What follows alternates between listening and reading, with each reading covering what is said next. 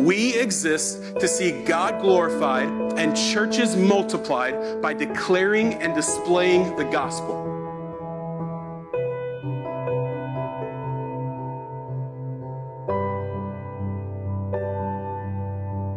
Let's read our text together.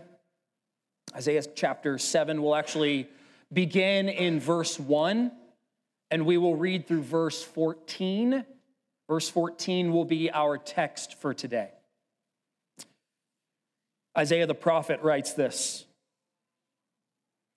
In the days of Ahaz, the son of Jotham, son of Uzziah, king of Judah, Rezin, the king of Syria, and Pekah, the son of Remaliah, the king of Israel, came up to Jerusalem to wage war against it, but could not yet mount an attack against it. When the house of David was told Syria is in league with Ephraim, the heart of Ahaz and the heart of his people shook as the trees of the forest shake before the wind. And the Lord said to Isaiah, Go out to meet Ahaz, you and Shear-Jashub, your son, at the end of the conduit of the upper pool on the highway to the washer's field. And say to him, Be careful, be quiet, do not fear, and do not let your heart be faint because of these two smoldering stumps of firebrands, at the fierce anger of Rezin and Syria and the son of Remaliah. Because Syria with Ephraim and the son of Remaliah has devised evil against you, saying, Let us go up against Judah and terrify it, and let us conquer it for ourselves, and set up the son of Tabeel as king in the midst of it. Thus says the Lord God, It shall not stand, and it shall not come to pass. For the head of Syria is Damascus, and the head of Damascus is Rezin. And within 65 years, Ephraim will be shattered from being a people. And the head of Ephraim is Samaria, and the head of Samaria is the son of Remaliah. If you are not firm in faith, you will not be firm at all. Again, the Lord spoke to Ahaz, Ask a sign of the Lord your God. Let it be deep as Sheol or high as heaven. But Ahaz said, I will not ask, and I will not put the Lord to the test. And he said, Hear then, O house of David, is it too little for you to weary men that you weary my God also? Therefore, and this is our verse for this morning, therefore the Lord himself will give you a sign.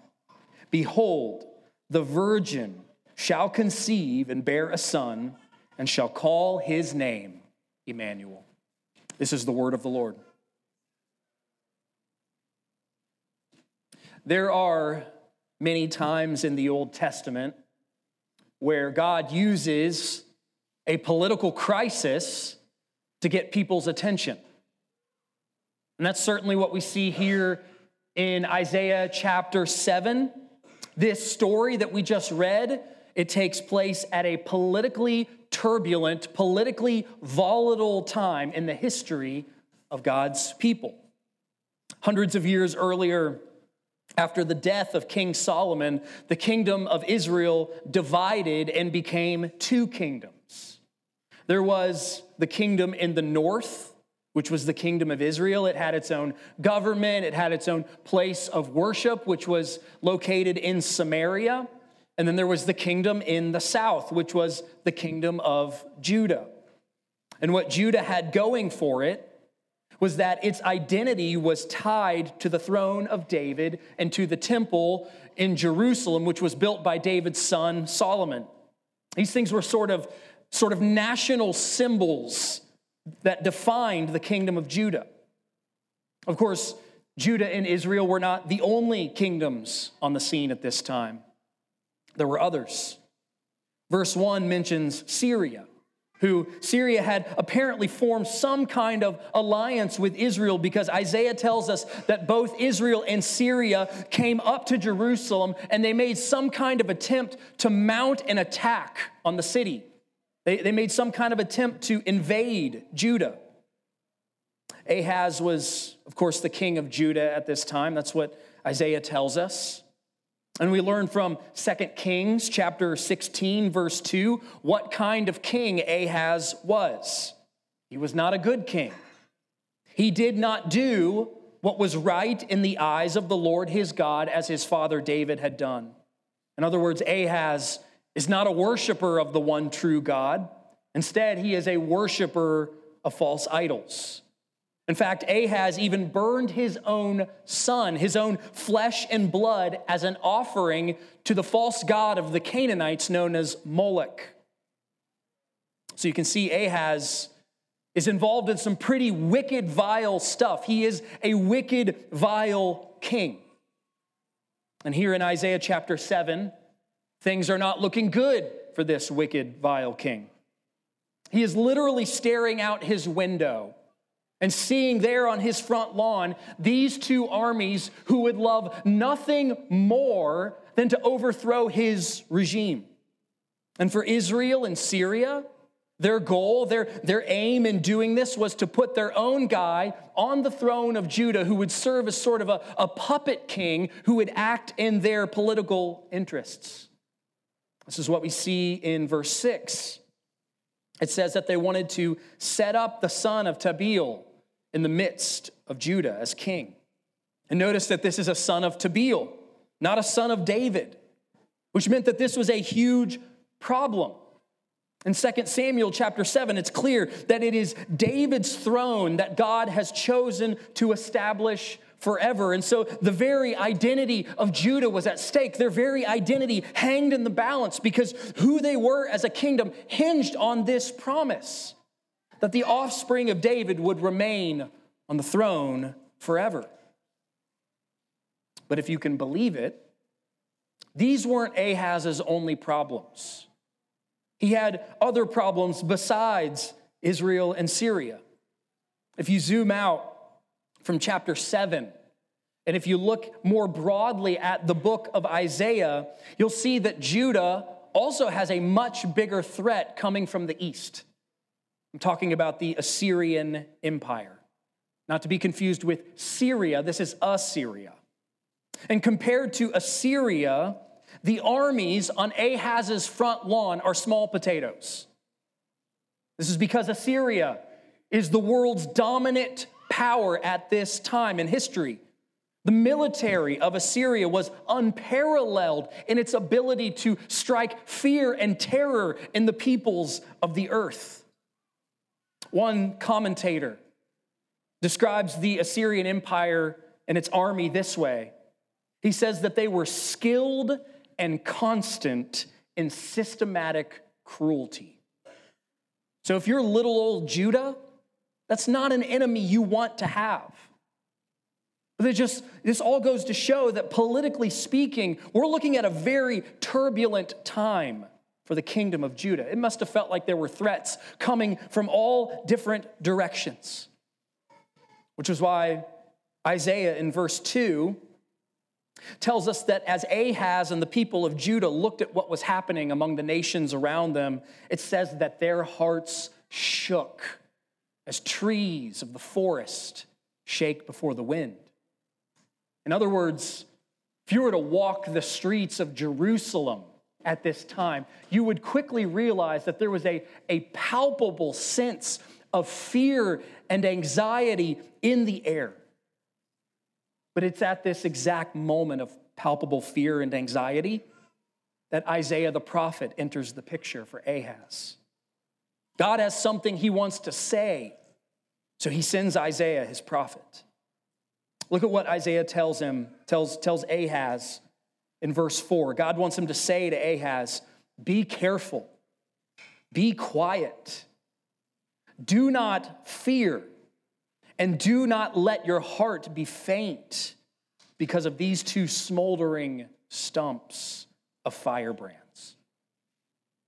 Essentially, What Isaiah is saying here is that the armies of Israel and Syria, to God, these armies are little more than a couple of cigarette butts and an ashtray. To God, they're not a problem. Later on, Isaiah will say in chapter 40, verse 15, that when God looks upon the nations of the earth, when he looks at nations like Israel and Syria, to God, these are like drops of water in a bucket.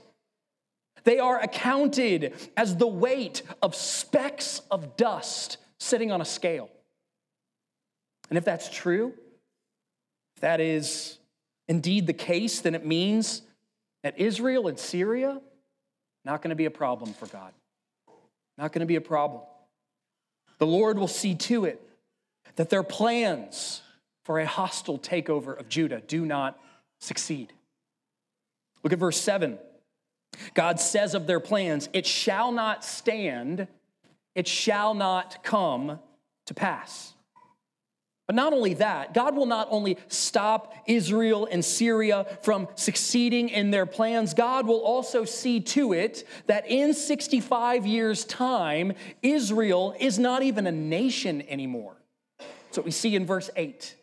We see that the life and existence of Israel is much like the cottage cheese in the back of your refrigerator. It has an expiration date. And it's here, at this very point, where God is saying these very things, where a line is drawn in the sand for Ahaz. The Lord says to him, do you believe what I'm saying to you? Ahaz, are you trusting me to save you, to deliver you from this crisis? That's what it says in verse 9, essentially. It says that if Ahaz is not firm in the faith, he will not be firm at all. With these words, God is pressing Ahaz to make a decision here. In this moment, will Ahaz be defined by faith in God or not? Regardless of the particulars of the political situation that's unfolding before him, that's the question that Ahaz needs to answer above all else. Will he place his trust in the Lord, or will he place it somewhere else? Verse 11 is the setup where we will see how Ahaz begins to respond. God says to him, ask me for a sign. Let it be as deep as Sheol or as high as heaven above. That's quite an offer. I mean, if anyone has ever been teed up for spiritual success, it's Ahaz, right? God essentially says to him, Ahaz, I'm wanting you to have faith in me. I'm wanting you to trust me. So here's a blank check. Ask me for anything. Ask me for any amount. I will spare no expense. Just notice how merciful that is on God's part. He is incredibly merciful toward Ahaz, this wicked, vile king. He's astoundingly patient toward him. This is because God, in his compassion, just notice the nature and character of God here. God, in his compassion, is attracted to people who are weak and helpless. And that certainly describes Ahaz here. He is a man in dire need. He is a man backed into a corner.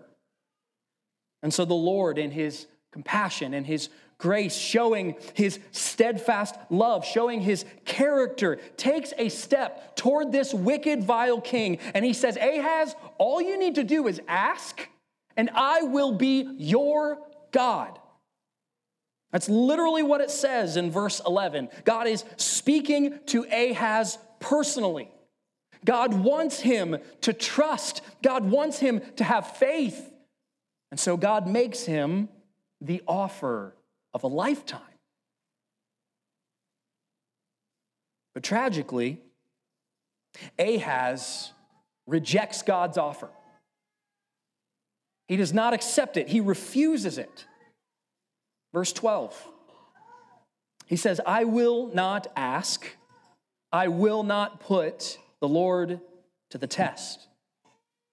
Now, on the surface of things, Ahaz sounds very pious here.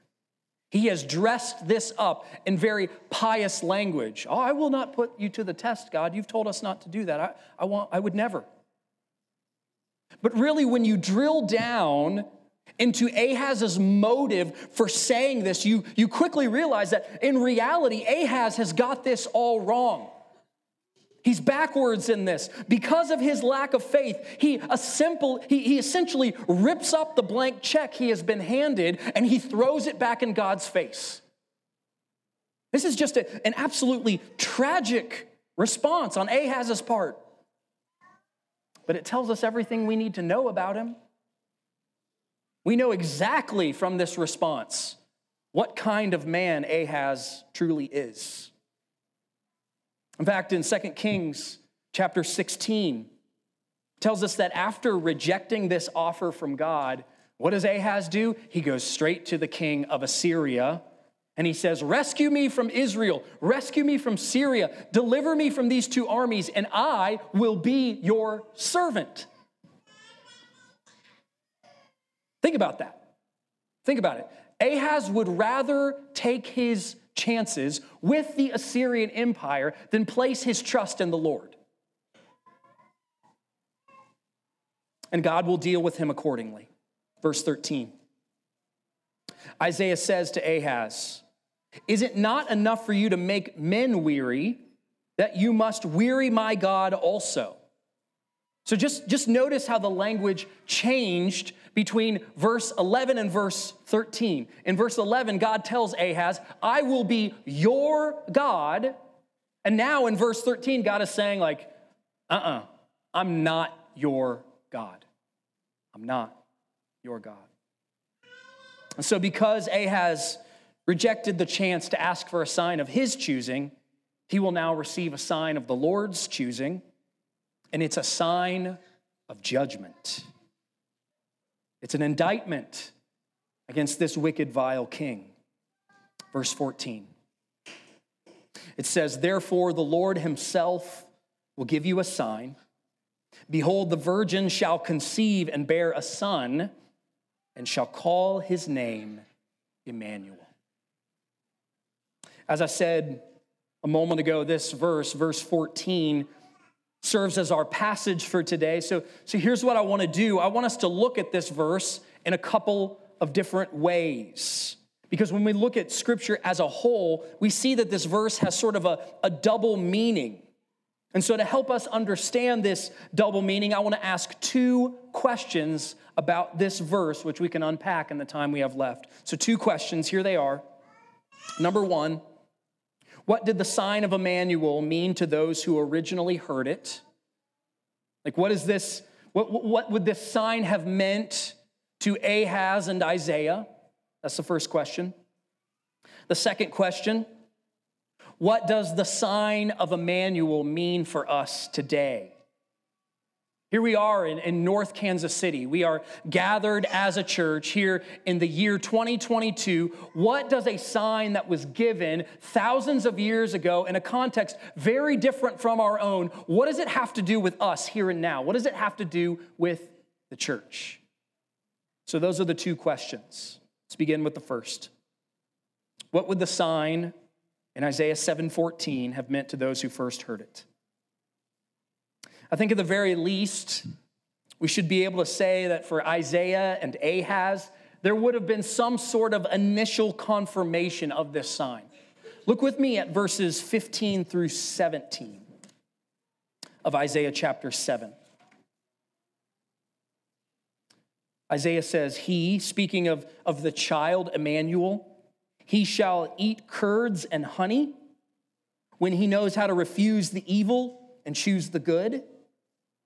For before the boy knows how to refuse the evil and choose the good, the land whose two kings you dread will be deserted. The Lord will bring upon you and upon your people and upon your father's house such days as have not come since the day that Ephraim departed from Judah, the king of Assyria. So what are these verses telling us? They are speaking of the sign of Emmanuel as at least being partially fulfilled while Ahaz was still living. While Ahaz was still reigning as king in Judah, there would be a child who was born. Verse 16 tells us that by the time this child reached a certain age of maturity, the kingdoms of Israel and Syria would be no more. Because in the coming years, the Assyrian Empire, its army would swoop in, and it would descend upon these two nations, and it would essentially wipe them off the face of the earth. Their lands would be totally deserted. They would be non-existent. They would be destroyed. Of course, this does not mean that Ahaz and Judah get off scot-free. No. Ahaz has cut a deal with the king of Assyria. So Judah is now allied with the Assyrian Empire. Worse than that, Judah is now indebted to the Assyrian Empire. And you can be sure that wherever the Assyrian Empire was getting involved, there was nothing good that was going to come of that. It was bad news all the way down. That's like getting involved with the mafia. It's not a good idea. And Isaiah is looking at all of this as it's unfolding, and he's saying to Ahaz, hey, keep your eyes open. Watch for this child. Wait for him, because when he appears, you will be shown that what is revealed in the child's name is true, that God is with his people. But in this case, tragically, God is with his people in judgment. God is present not to save, but to judge.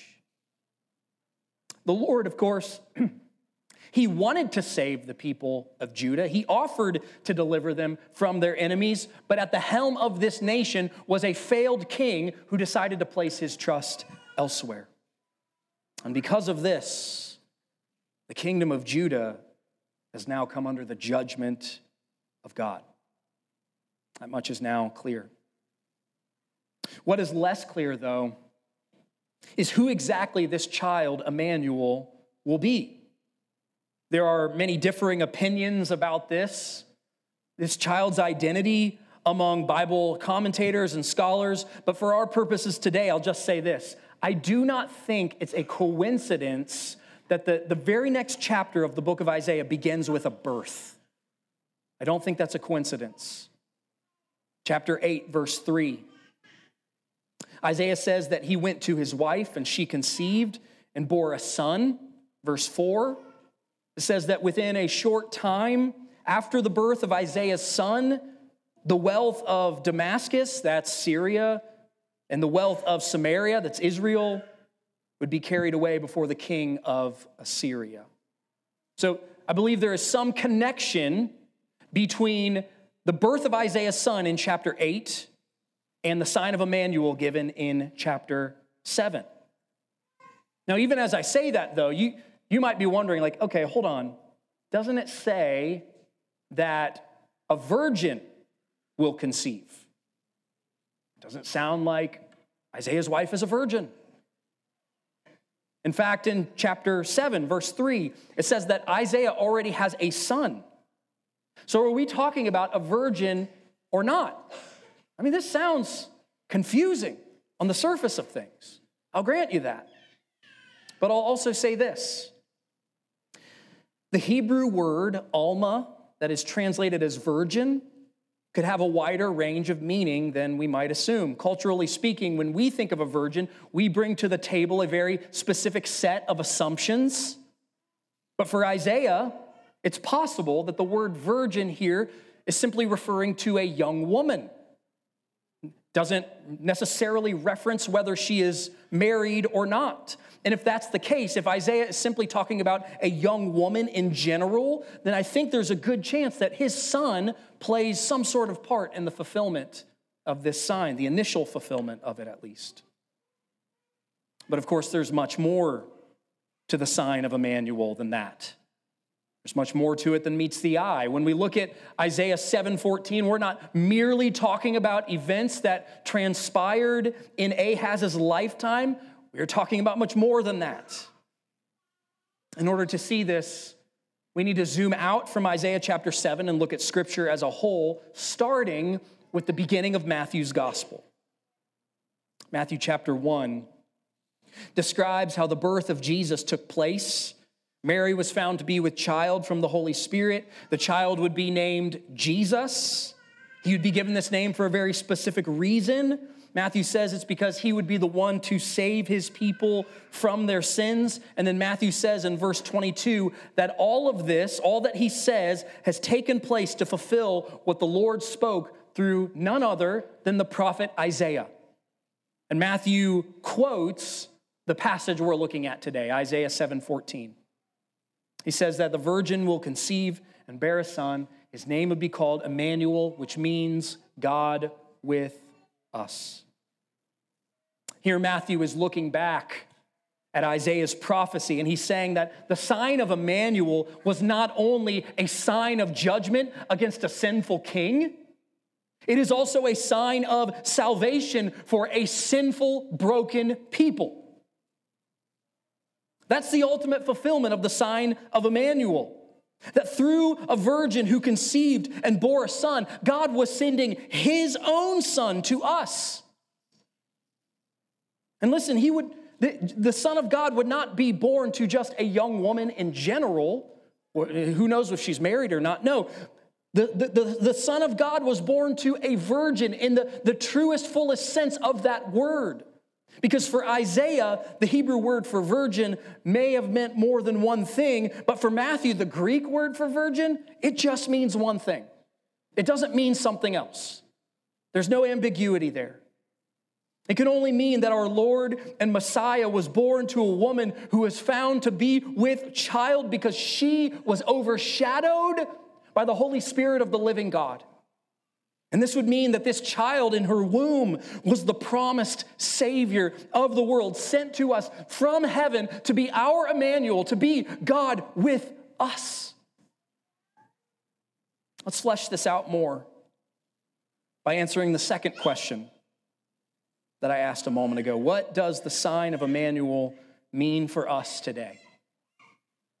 I want to commend to you 3 things that the sign of Emmanuel means for us, the church. 3 things. I commend these 3 things to you, knowing that, of course, infinitely more could be said about this. But if I had to send you away from this place today with things that you need to know and to believe about Emmanuel, it would be these 3 things. So here they are. Number 1, the sign of Emmanuel means that God is present and working in history to keep his promise. If you would, permit me to go back to the beginning of all things.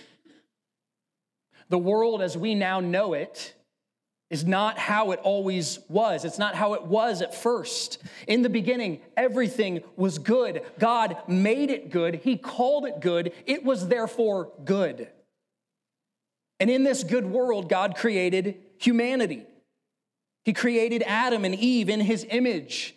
He placed them in a perfect garden where they would dwell in his holy presence. Every moment of their lives was lived before the face of the living God. That's why God made people. The Westminster Shorter Catechism, very first question of it, is answered this way. The chief end of man is to glorify God and enjoy him forever. God made us to joyfully live in his presence. That's our purpose. That's why we exist. And yet, what have we done? We've rejected that purpose. We've thrown it away. You know how the story goes. The serpent creeps into the garden and he tells a lie to Adam and Eve. They started to believe that it would be better to turn away from the God who had given them life and breath and everything. And so they disobey him. They rebel against his purpose for them. Because of their rebellion, the world has been plunged into a curse. All the earth groans In the throes of travail, sin and darkness now hang over every aspect of created existence. And to make things worse, in the midst of all of this, we who were made for God's presence now find ourselves alienated from him. The prophecy of Isaiah will later tell us in chapter 59 that our iniquities make a separation between us and our God. Because we have sinned against him, he now hides his face from us. We're like sheep who have gone astray. And yet, even at the moment that this occurred, even when everything became cursed, when darkness descended upon the whole world, we see a sliver of light breaking through. Genesis 3:15. God makes a promise. He says that one day a child will be born. He would be born to a woman, and it is this child who would crush the head of that lying, deceiving serpent. Ever since the day this promise was made, God's plan has been unfolding. It has been unfolding to culminate in the coming of this child that we're talking about this morning. This child who we know would be named Emmanuel. We see this throughout the pages of Scripture. God makes this promise over and over. He makes it to Noah and Abraham. He makes it to Moses and David. He confirms his promise through prophets like Isaiah and Malachi. The Holy Spirit is speaking through these human authors of Scripture to say that salvation is coming. This promised child is on his way. Look for his appearing. Then all of a sudden, when the fullness of time had come, God sent forth his son, born of a woman, which means that everything that God has been doing throughout the history of the world, everything he's been doing throughout redemptive history, it was all leading to this, and all of it, he was keeping his promise to send a child. But this beckons the question, what's to be gained by this? What is to be gained by the fulfillment of this promise? I mean, good grief, the serpent is still out there deceiving people. Sin and rebellion still run rampant all around us. The world is an incredibly dark place. I mean, just go outside and you'll see evidence right before your eyes that the world is not right. It's not how it was supposed to be. Surely this child that was promised is no empty gesture. For his birth to mean something, it must undo this catastrophe that we have brought on ourselves. That leads us to the next meaning of the sign of Emmanuel. It means that we are saved from our enemies. So we've looked at Isaiah chapter 7. We've seen that Ahaz and Judah, they stood in need of salvation. They had enemies from which they needed deliverance. Israel and Syria were allied against them, and this was for Judah a cause for fear and dread. It was no doubt a terrifying situation for them. But for sinners like us, if God were to leave us to fend for ourselves, the situation is much worse. Infinitely worse. Because our enemies do not come in the forms of armies with swords and with chariots that can kill the body. No, our enemies can do much more than that. They can kill the soul. They can do more than harm us temporarily. They can torment us eternally. Allied against us are the works of the devil, the power of sin, and the sting of death. And these three foes encircle us, breathing homicide. They sneer and accuse, and they threaten us with eternal damnation. And against them, we don't stand a chance. Humanly speaking, there are no arms that we can take up against these foes. We cannot mount our own defense against them. No, for us, there are only two options. We can either surrender, right? We can give in to Satan and sin and death, or we can entrust ourselves to someone who can come to our defense and deliver us from these enemies. We need to make our own ally. We need to ally with someone who can stand between us and say of our enemies and say of their threats, it shall not stand, it shall not come to pass.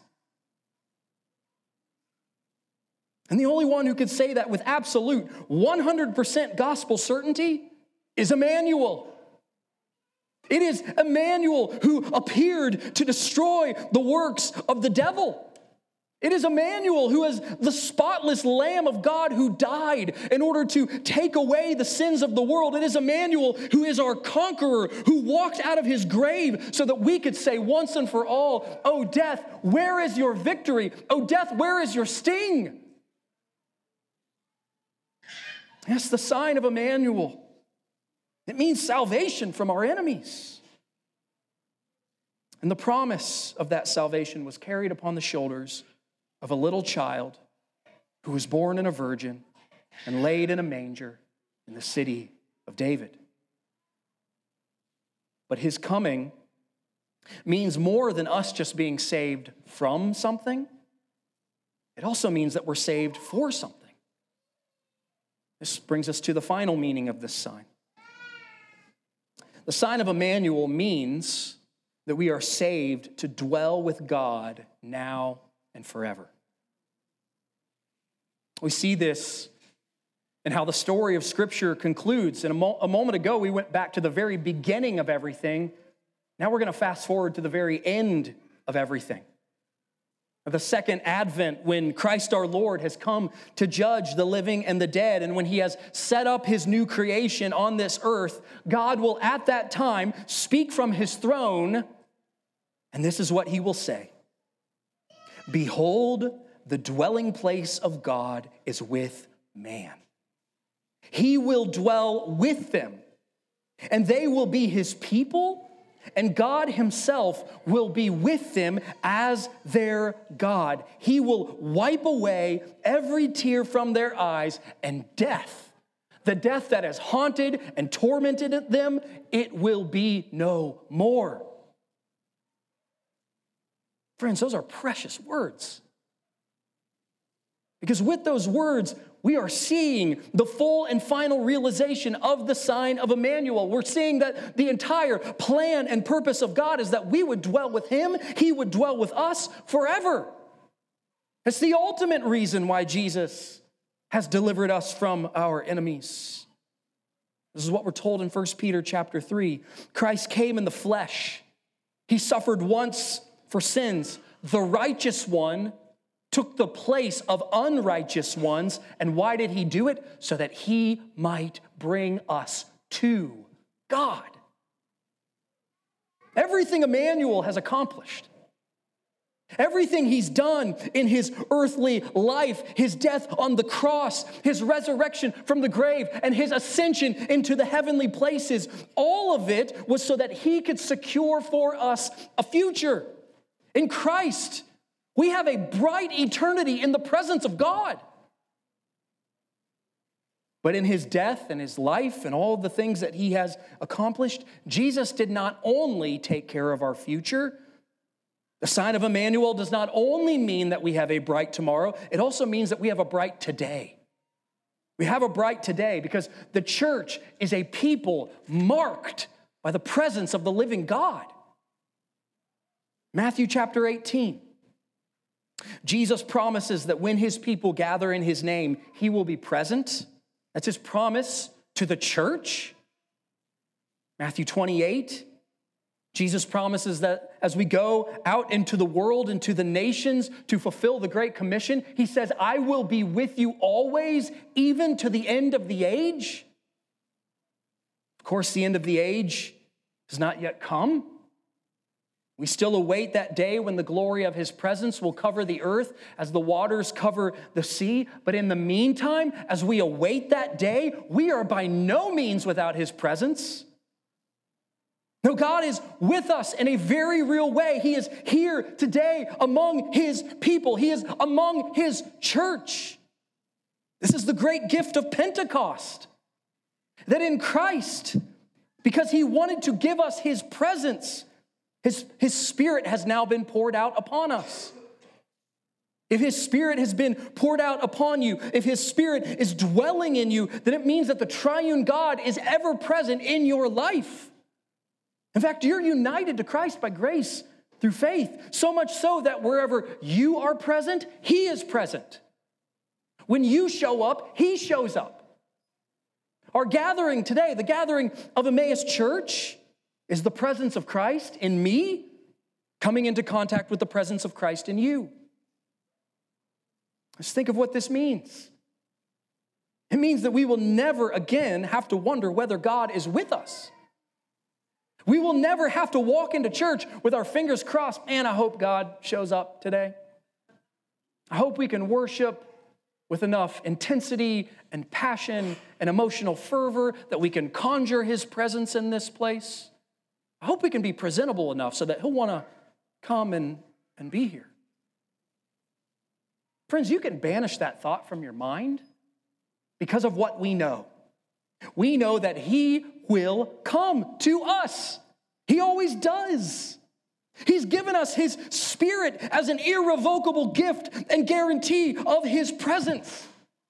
So that even as we speak, he is shedding abroad the saving love of the triune God in our hearts to remind us that he is not distant, he is not far off, he is not remote or uninvolved. No, he is God with us. And friends, this is what makes the good news of the gospel so very good. We often talk about the gospel in terms of forgiveness for our sins, salvation from the penalty of sin, or we talk about it in terms of our justification, our being made right with God on the basis of what Christ has done. And all of those things are right and good and true and beautiful. I would never want to diminish any of that. These doctrines are essential for us to believe and to hold dear. I love these doctrines. But the only reason that forgiveness and salvation and justification are so lovely and beautiful is because the result of them is that we get to be with God. God doesn't save us or justify us or forgive us just to say, all right, good luck. See you in heaven. No, we are forgiven. We are justified. We are saved so that we might dwell with him today and forevermore. These blessings of the gospel that I've mentioned, they're blessings because they are meant to bring us into the presence of the God of the gospel. And his presence is our highest possible good. There's nothing better than getting to dwell with God. Having him near is a treasure of infinite glory and worth. There is nothing that compares with it in the heights of heaven above or in the depths of Sheol below. Which means that the greatest gift that God could ever give us is not a sign of our own choosing. It's not a blank check. No, the greatest gift that God could ever give us is himself. And that's exactly what he's done. He's given us the gift of himself in Christ Jesus, who was born of a virgin to be the Savior we need. Thank you for listening to audio from Emmaus KC, located in Kansas City. For more information about Emmaus KC, please visit us online at www.emmauskc.com.